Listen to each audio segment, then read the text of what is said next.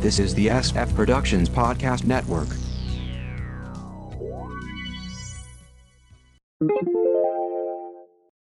How I Got My Wife to Read Comics, episode 619.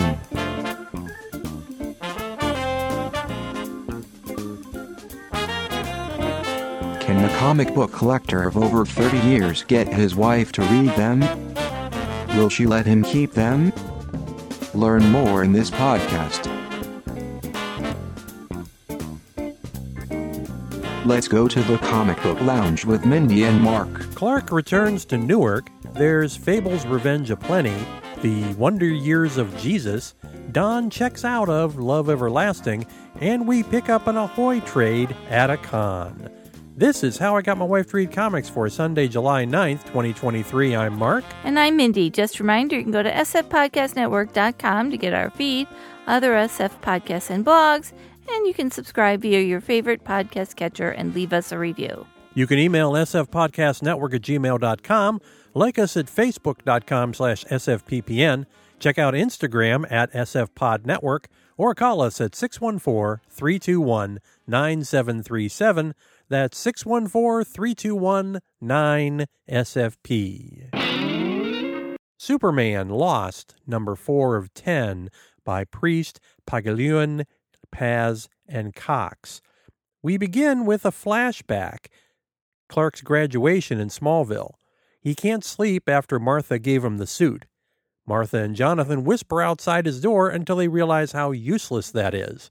Cut to Clark today, dreaming. He's in deep space, reliving his time there. Lois wakes him up, reminding him to breathe, because he got out of that habit. Back to the past. A man in a parka climbing an icy mountain. We're back on that first world that Clark stumbled upon. The man manages to climb into the Forbidden Zone. His population is normally stopped from entering. He finds the Kent farm. Clark greets him while drinking coffee on the porch. We cut further back, with Clark working his way through the universe. He destroyed his cosmic GPS last issue, so he's using his abilities to track down the survival kit dragged away by space dolphins, which contains his suit. He's following these sounds in space, taking over a year to track it down. He then follows what he thought was the sound of Earth, only to return to that alien planet.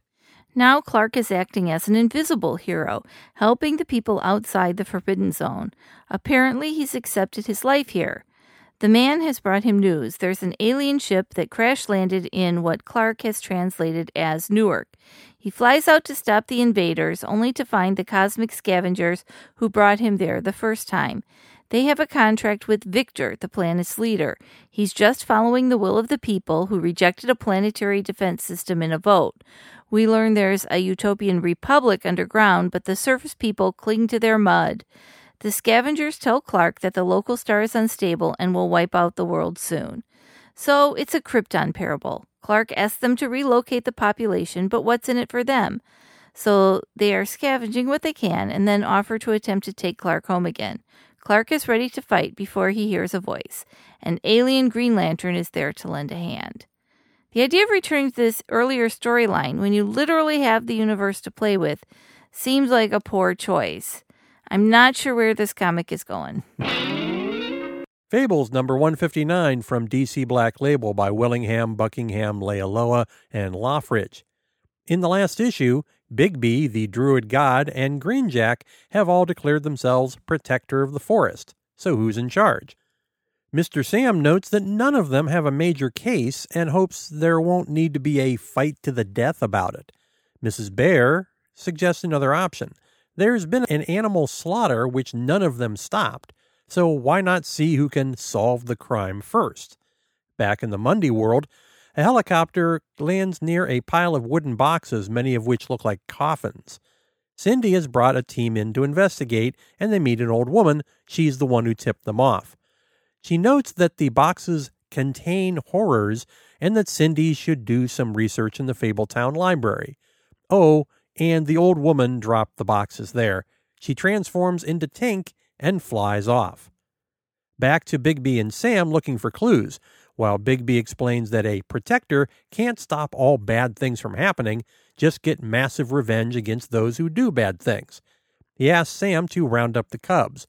They can protect themselves, but he would feel better if they were all with Snow. Sam whizzes off. Tink returns to find Peter, only to find him beaten and bruised.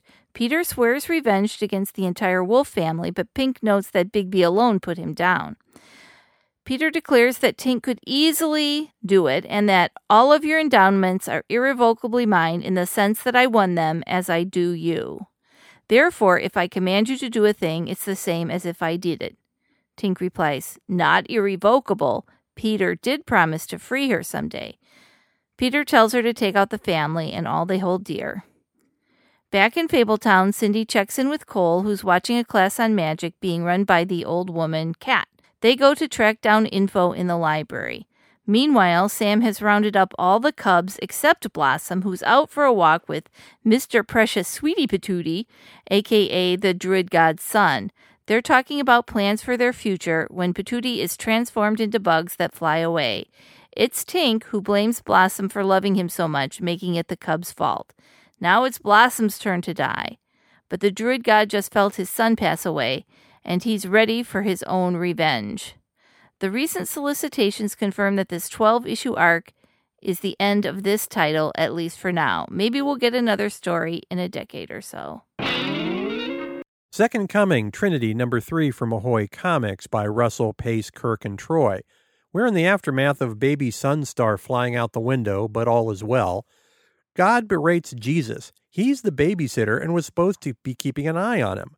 When Jesus retorts that God created 8 billion people he doesn't keep watch over, he replies, I did not create 8 billion people. I created 23 chromosomes and 4 DNA pairings, enough combinations to make untold trillions of unique individuals. But just because I made the deck doesn't mean I want to deal every poker game. That's why I created everything. They don't like it, they can stop at any time. Whatever. Goodbye, Dad. Jesus remembers his old childhood 2,000 years ago. Joseph and Mary's neighbors confront them. Jesus killed their son. They were playing, and Jesus got mad. Jesus says the boy tripped over a snake, but it's clear what happened. Jesus brings him back to life, and the people call him a sorcerer. Jesus tells them to stop lying, and they all find themselves without mouths for a few moments. The people scatter. This isn't going to end well, is it? No, it's not. Sunstar's wife calls him from work, and they talk about whether they have regrets about having a super son. The hero gets another call. Night Justice suggests a team-up, like now. He's tied up over a vat of acid. Sunstar goes to help with baby in tow. The villain tries to get away, but Sunstar throws the baby at him, which the kid loves, knocking out the bad guy. We go back to Jesus' childhood. Nobody wants to play with him. When he knocks on a neighbor's door asking if their kids can play, the mom says they aren't there. But Jesus knows better. He turns them into sheep as a punishment. Don't worry, I'll bring them back. But maybe remember this the next time you try to lie to me. The mom confronts him. Fear is a short-term investment because once people stop fearing you or stop caring that they're afraid, they'll throw you down the well just as they have discarded every other god and empire and bully before you. Jesus is contrite and asks forgiveness and changes the kids back. Jesus and Mary have a heart-to-heart talk, telling him that if he wants people to love him, then you have to offer them something other than fear and magic tricks. But what is religion if not fear and magic tricks? Look, Jesus, you're a child, self-absorbed, destructive, and mean. But then the world is full of people like that. Maybe those are your followers. Maybe those are the people you're supposed to save. Cut to current day, Jesus goes to his church, Church of Jesus Christ, Latchkey Kid, helping a young woman along the way. I've got graham crackers. Do you need a place to stay? Love Everlasting, number 9 from Image by King, Chartier, Hollingsworth, and Cowles. We begin with Don and a cough, the kind of cough you know is not good. Joan and Don's older son is about to get married, and Don waves off Joan when she says he should get it checked. They meet and have dinner with the other parents, and Don starts coughing afterwards, blaming it on allergies. A few days later, Don collapses while mowing the lawn and is rushed to the hospital. It's lung cancer, stage 4. He's got a year with treatment. Remember, it's still 1963, or 2 months without. The medications will rule him out going to the wedding, so that's not going to happen. Joan tells the kids, and they have dinner together. Don continues to wave it off, talking about the great adventure his own son is about to undertake. As we get closer to the wedding, Don starts working from home and spends most of the day in bed. Joan watches an old Western on the couch and cries. One day, Joan comes in from yard work and finds Don naked, asking her to take his tux in for alterations. It's now way too big for him. She complies. The wedding is wonderful. Don and Joan dance again for the last time. Days later, Don is in the hospital. The doctors say he's stable, and Joan tells the kids they can come tomorrow. He dies that night. The funeral is lovely, but Joan is in shock. Days later, the mortuary calls asking if Joan wants the gravestone to be updated for her to join him. Loving mother and wife. Between tears, Joan rejects this. You see, I never did love him. Next issue, Joan in the old folks' home. This has become a pretty depressing comic. On a happier note, the reason we skipped our last episode is that we attended our first Comic-Con post-pandemic. We've always had a soft spot for them. We met at a sci-fi con, a blind date. While I covered all this in my blog, I'll sum it up here. Heroes Con in Charlotte, North Carolina is a true comic convention. No wrestlers signing autographs, no appearances by Red Shirt number 3 from Star Trek episode 43, no media behemoths running things. And aside, San Diego will be far smaller this year as the major studios are skipping it due to the ongoing writer's strike with the actor's strike imminent. Heroes Con is a show you can easily see in a day, which is, for the most part, is what we did. It's mostly rows of comic dealers, artists and creatives, small publishers, third-party comic-centric businesses, crafters, although not as much as Mindy would have liked, and merch resellers. We had a lot of fun, especially when we got to talk to the folks from Ahoy Comics. We've covered many of their titles, and they hit it out of the park more often than not. Now, I managed to miss the first issue of the new Billionaire Island miniseries, so I bought the trade at the con. Billionaire Island, Cult of Dog, trade paperback by Russell Pugh and Chuckery. Mark Russell always gives you a view of society taken a few steps away from current reality. Billionaire Island is just that. By 2044, Earth is fully screwed. Environment destroyed, food shortages, a deadly economy. A small group of billionaires create a floating island that they go wherever they wish and where they can breathe. Drones constantly check each resident, seeing if they're still billionaires. If not, they're dragged into the sea. Servants have shock collars to keep them in line. By the end of the first arc, the economy fully collapses, making all the residents non-billionaires, and thus they're tossed out. Cut back to 1980, with a commentator explaining that if we don't tax the rich, they will create a utopia on Earth. Cut to 2020, with billionaires launching themselves into space via very phallic rockets. In 2046, the United States is dissolved. A sterility virus created secretly by the rich to stop overpopulation has ravaged the world. The remaining rich barricade themselves in gated communities. But we begin with Shelley Bly, a journalist from the last arc who wants to find out the truth. She's allowed in to see Mr. Canto, one of the final billionaires. He's sitting in a blanket. He's clearly around the bend. He has no idea how anything in his smart home works. An orderly shoos her out. The orderly explains to Canto that the only way to fix things is to control the remaining wealth of the world, currently owned by Business Dog, a canine that picked bets on stocks based on which bowl he ate out of. Because of the collapse, Business Dog is now worth $10 trillion. They know he's on Billionaire Island, so just send in some commandos to grab him. Unfortunately, other people realize this too, resulting in bands of heavily armed guys taking each other out on the island. Business Dog and his butler come upon one of the fights, and the butler manages to get himself killed. At this point, much of the story shifts to a man still on Billionaire Island, a man who bet on racing dogs rather than the stock market. Our man on the island finds the dog. He spends his days ducking these still operating drones, and we get a long narration from him about economics, life, and society going forward. We get this through the story of Jack and the Beanstalk. Jack has a plan. Get the giant drunk and then rob him. The villagers become rich, but the giant has to be kept drunk to keep him from killing them. Eventually, the giant dies from alcohol poisoning, and the villagers abandon the town. Other storylines are interspersed. Kanto sets up a system of micropayments to people who repost their social media articles, whether they agree with them or not, making their information hub more valuable.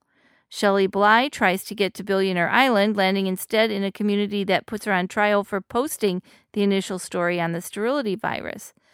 The accuser and Shelley are placed in cabinets that will incinerate them if the crowd doesn't believe them. The accuser gets fried, and the crowd agrees to get her to the island. They stop at an ex-shopping mall, which is now a fortress and supply site. "Mom, can I play with the other kids at the skating park?" "All right, but you stay away from that Hickory Farms trash. You hear?" An old couple with a foreclosed home cheerfully drive their truck laden with their belongings into a nearby lake. Mr. Kanto decides Business Dog is Business God, and social media messages are sent out to get people to go to the island to save him, including the woman who came up with the micropayments plan. There's a story about a casino digging a hole for a parking garage who come across living Neanderthals. They end up working at the casino, still not understanding the modern world. There's another story about the Black Plague and how it made real estate available to the rabble for the first time. Back to the island, where our philosophical gambler is forced to put on a shock collar to avoid the drone and manages to get a passenger drone off the island, only to be shot by one of the commandos. It crashes, and an issue later, the man slides off some wreckage and drowns, leaving Business Dog alone. The dog's butler is found, and they get a barcode off his body to access the funds. Kanto's orderly holds Shelley hostage, asking her to help control Mr. Kanto, who is fully insane by now. She's forced to put on a dog suit to scare Kanto into following the orderly's wishes. Instead, the orderly is tricked into witnessing a change to Kanto's will. His entire fortune will be spent building a massive effigy to Business Dog. Speaking of the canine, he winds up on an island with a blind guy who has no idea who he is. The whole thing is really worth a read. AnnouncerBot, how can the folks find us online? Go to sfpodcastnetwork.com to get the feed, other SF podcasts, and blogs. Subscribe via your favorite podcast catcher and leave us a review. You can email sfpodcastnetwork@gmail.com. Like us at facebook.com/sfppn. Check out Instagram at sfpodnetwork. Call us at 614-321-9737. That's 614-321-9SFP. Back to you, Mark. Thanks for listening, everybody. Bye. Bye-bye.